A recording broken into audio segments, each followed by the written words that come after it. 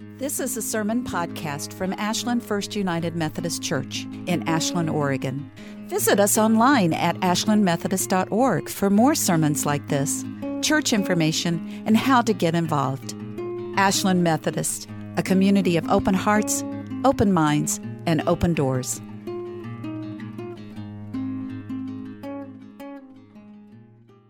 You ready with your walking shoes? All right. So one of my favorite authors is Dr. Seuss. I began reading Dr. Seuss to our firstborn, Timmy, when he was only a little infant. And among his favorite amusing and fun reads was, I hope it still is, the Foot Book. Left foot, right. Feet in the morning, feet at night. Left foot, right. Wet foot, dry foot, high foot, low foot. Feet, black feet, front feet, back feet, red feet, black feet. Left foot, right foot, feet. Oh, how many feet you meet. Slow feet, quick feet, trick feet, sick feet. His feet, her feet, fuzzy fur feet. In the house and on the street, how many feet you meet.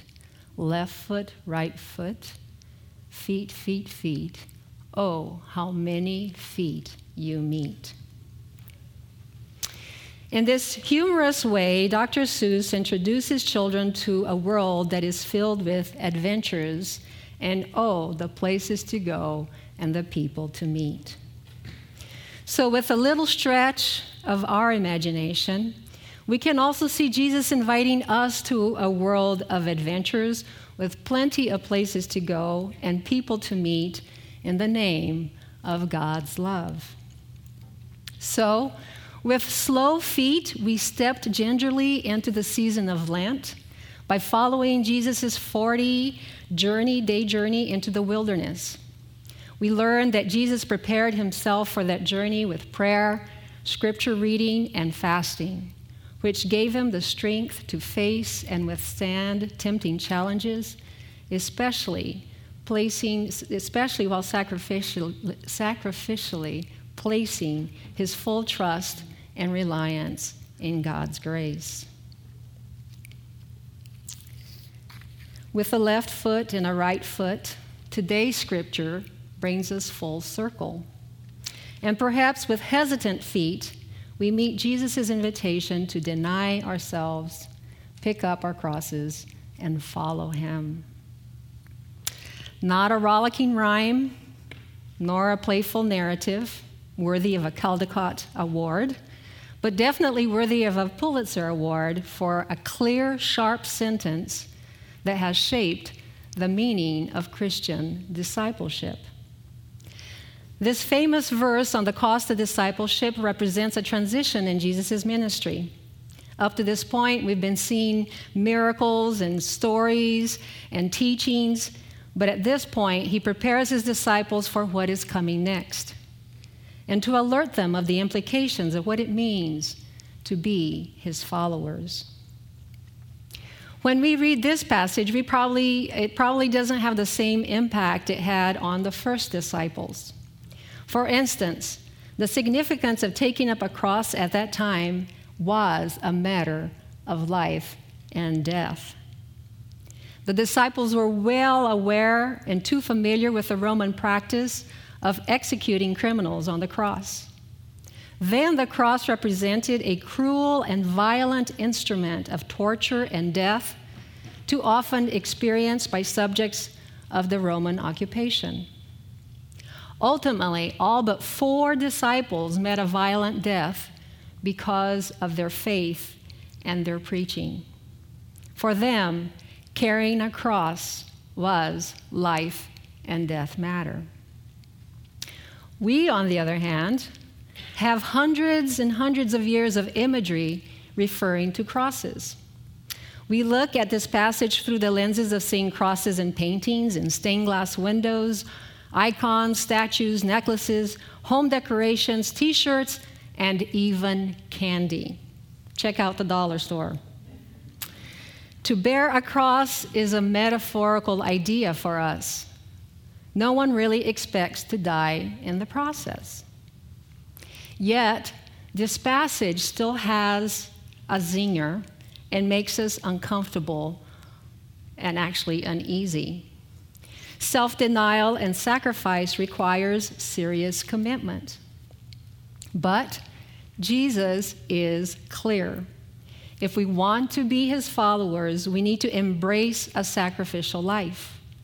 And for us today, Jesus would not be talking about giving up chocolate or wearing a cross necklace or attending worship regularly. Jesus' invitation for us today still refers to an entire way of life, one that requires placing our full trust in God by turning from our desires and our interests and fully embracing Jesus' example in our living and, if necessary, in our dying. Next week, we immerse ourselves in the events of Jesus' last week on earth.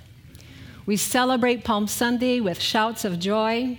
Then all too quickly, we experience the reversal from celebration to the challenging events of that week. And then back again to the hallelujahs of the Easter victory. Today, however, we will follow Jesus down the path of self-denial and cross-bearing by emptying our hands of a life where we protect ourselves of our interests, our plans, and even our future. Then we will do what Jesus did, go where Jesus went, and walk where Jesus walked through healing, helping, teaching, comforting, forgiving, blessing, and serving, and restoring. So with willing and open feet, let's take a walk with Jesus and see how many people we meet. Ready for the walk?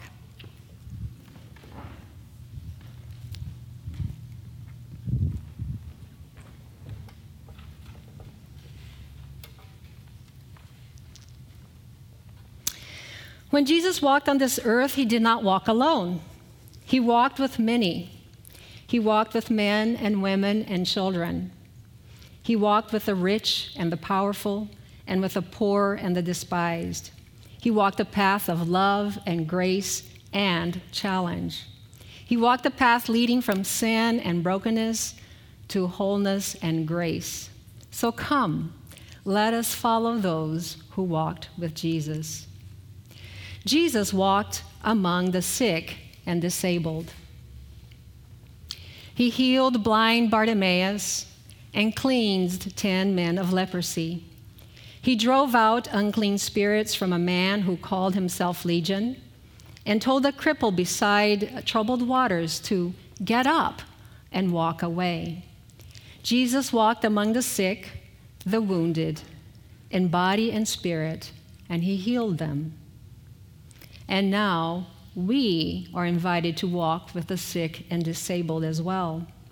Following Jesus, we know that no matter our weakness or our shortcomings, we can all be made whole again through the healing power of God's grace. Jesus walked among the working people.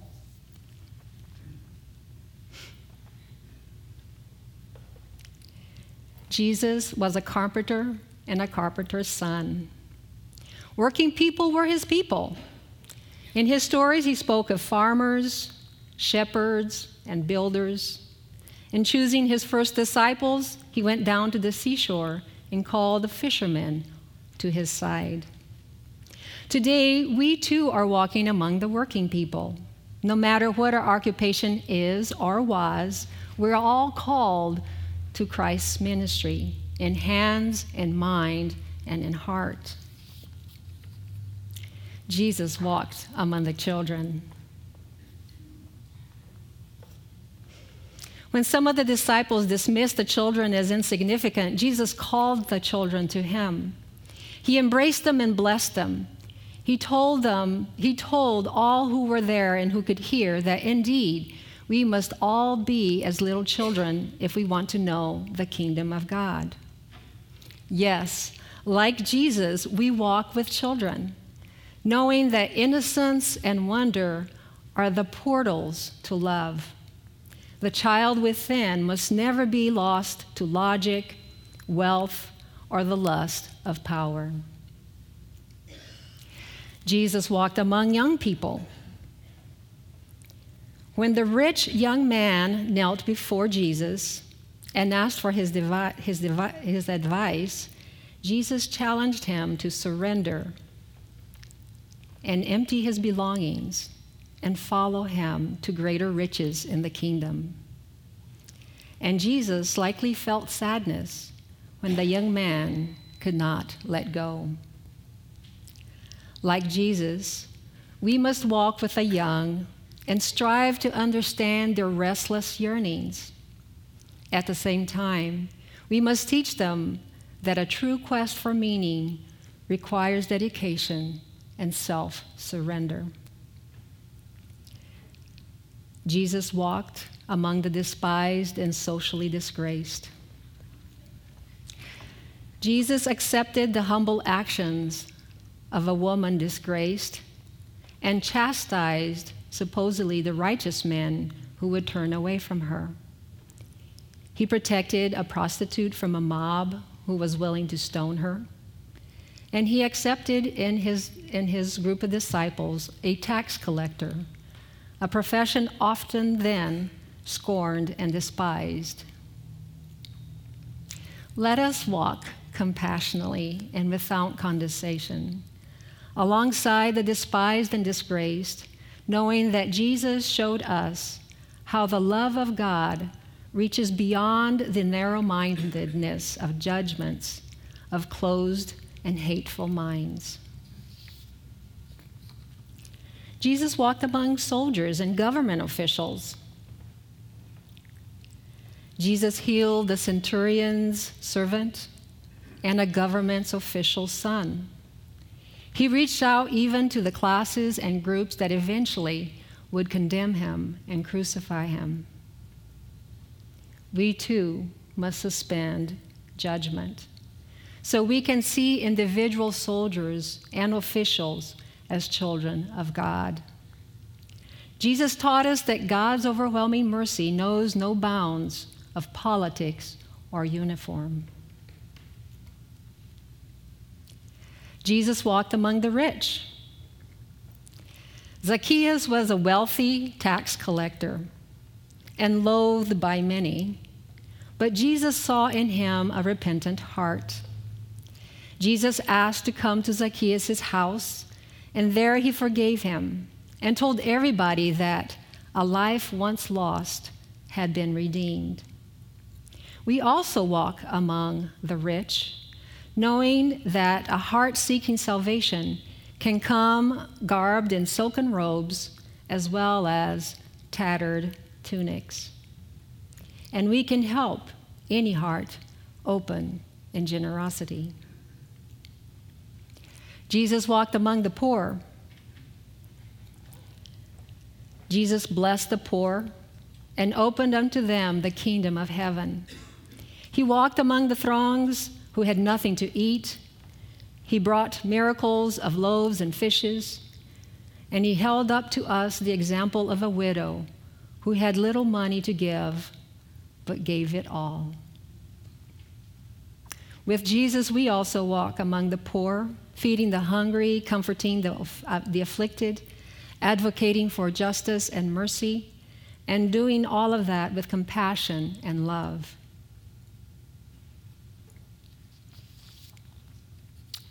Jesus walked among the educated.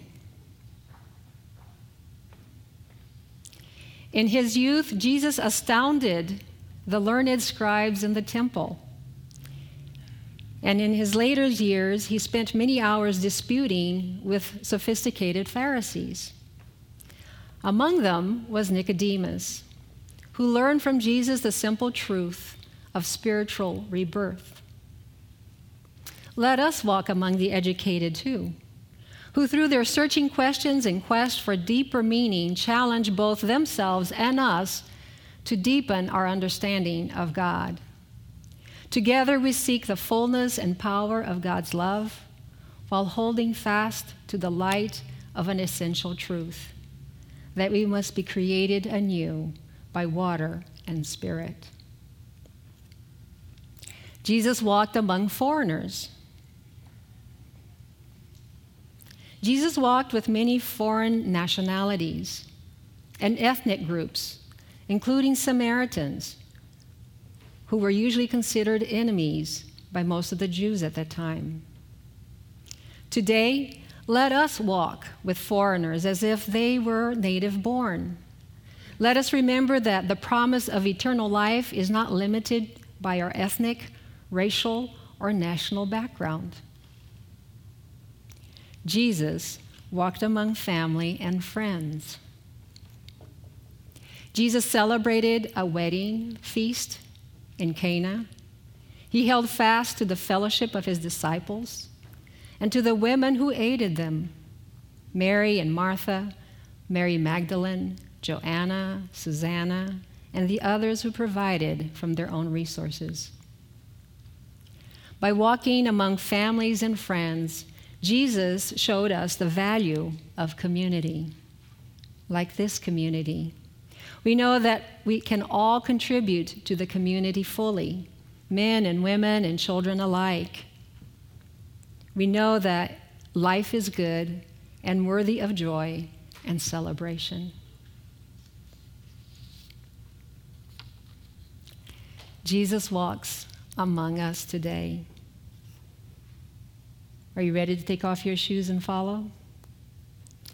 Jesus walks amongst us today, but only if we can recognize him, if we are ready to walk with him, not on our terms, but on his terms. What does it mean to walk with Jesus, to follow his path, and to keep up with his pace? It means liberating ourselves from our separate selves, that we might be completely free to love selflessly. It is to this freedom of humble service that Jesus calls us, the freedom that comes when we no longer live to take, but live to give. We live for giving.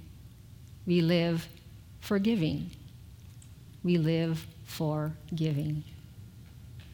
It is living within a framework of radical trust in God that makes possible a transformation in ourselves, and ideally and ultimately, a transformation in the world.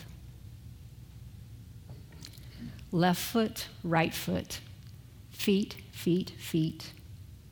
Follow Jesus and see how many people you meet. Amen.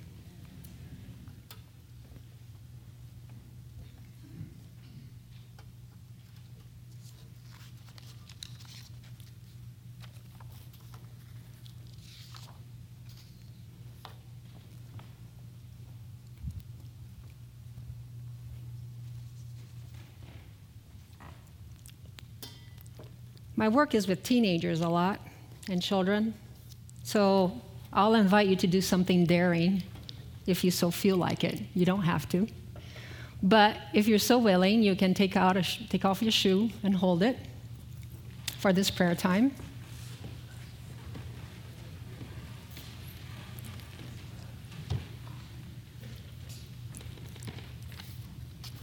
And I'll be guiding you on a walk with Jesus prayer.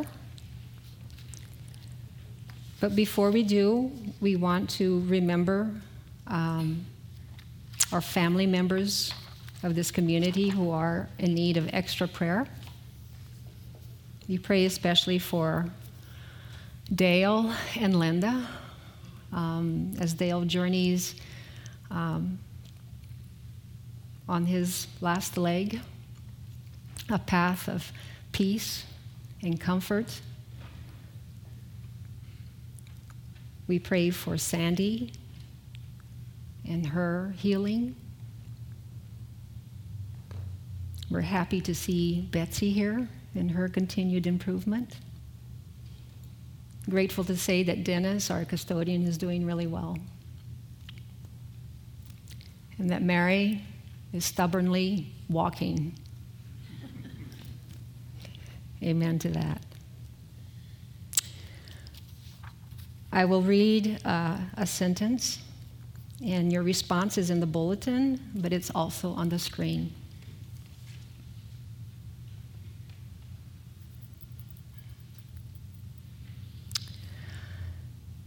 Let us pray. On those days when life seems too demanding, God, with all its cares and burdens and concerns, Jesus, grant us to follow you. When we experience great loneliness deep inside and the pain of separation that fills our spirits, Jesus, grant us the strength to follow you. When we feel the pain of our world and unite in compassion with the earth's suffering people, Jesus, grant us strength to follow you. When we are with others in their physical pain, or when we vigil with one who has terminal illness, Jesus, grant us strength to follow you.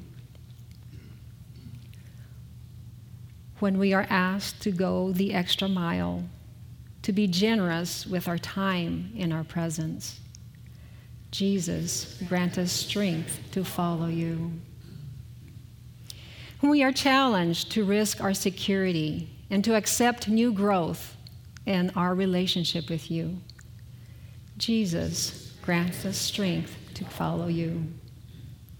When worries and concerns choke our peacefulness and leave us with anxiety and fear, Jesus, grant us strength to follow you.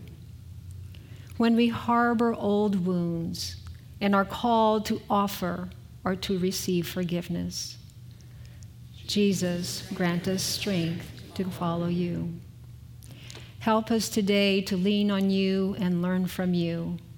May we not give into self-pity or self-doubt, but rather let us trust in your presence, which strengthens us. Help us to keep our vision focused on life and growth. Jesus, grant us strength to follow you. And as we walk together, we join our voices in sharing the prayer that Jesus taught. Our Father, who art in heaven, hallowed be thy name. Thy kingdom come, thy will be done, on earth as it is in heaven. Give us this day our daily bread, and forgive us our trespasses, as we forgive those who trespass against us. And lead us not into temptation, but deliver us from evil. For thine is the kingdom, and the power, and the glory forever.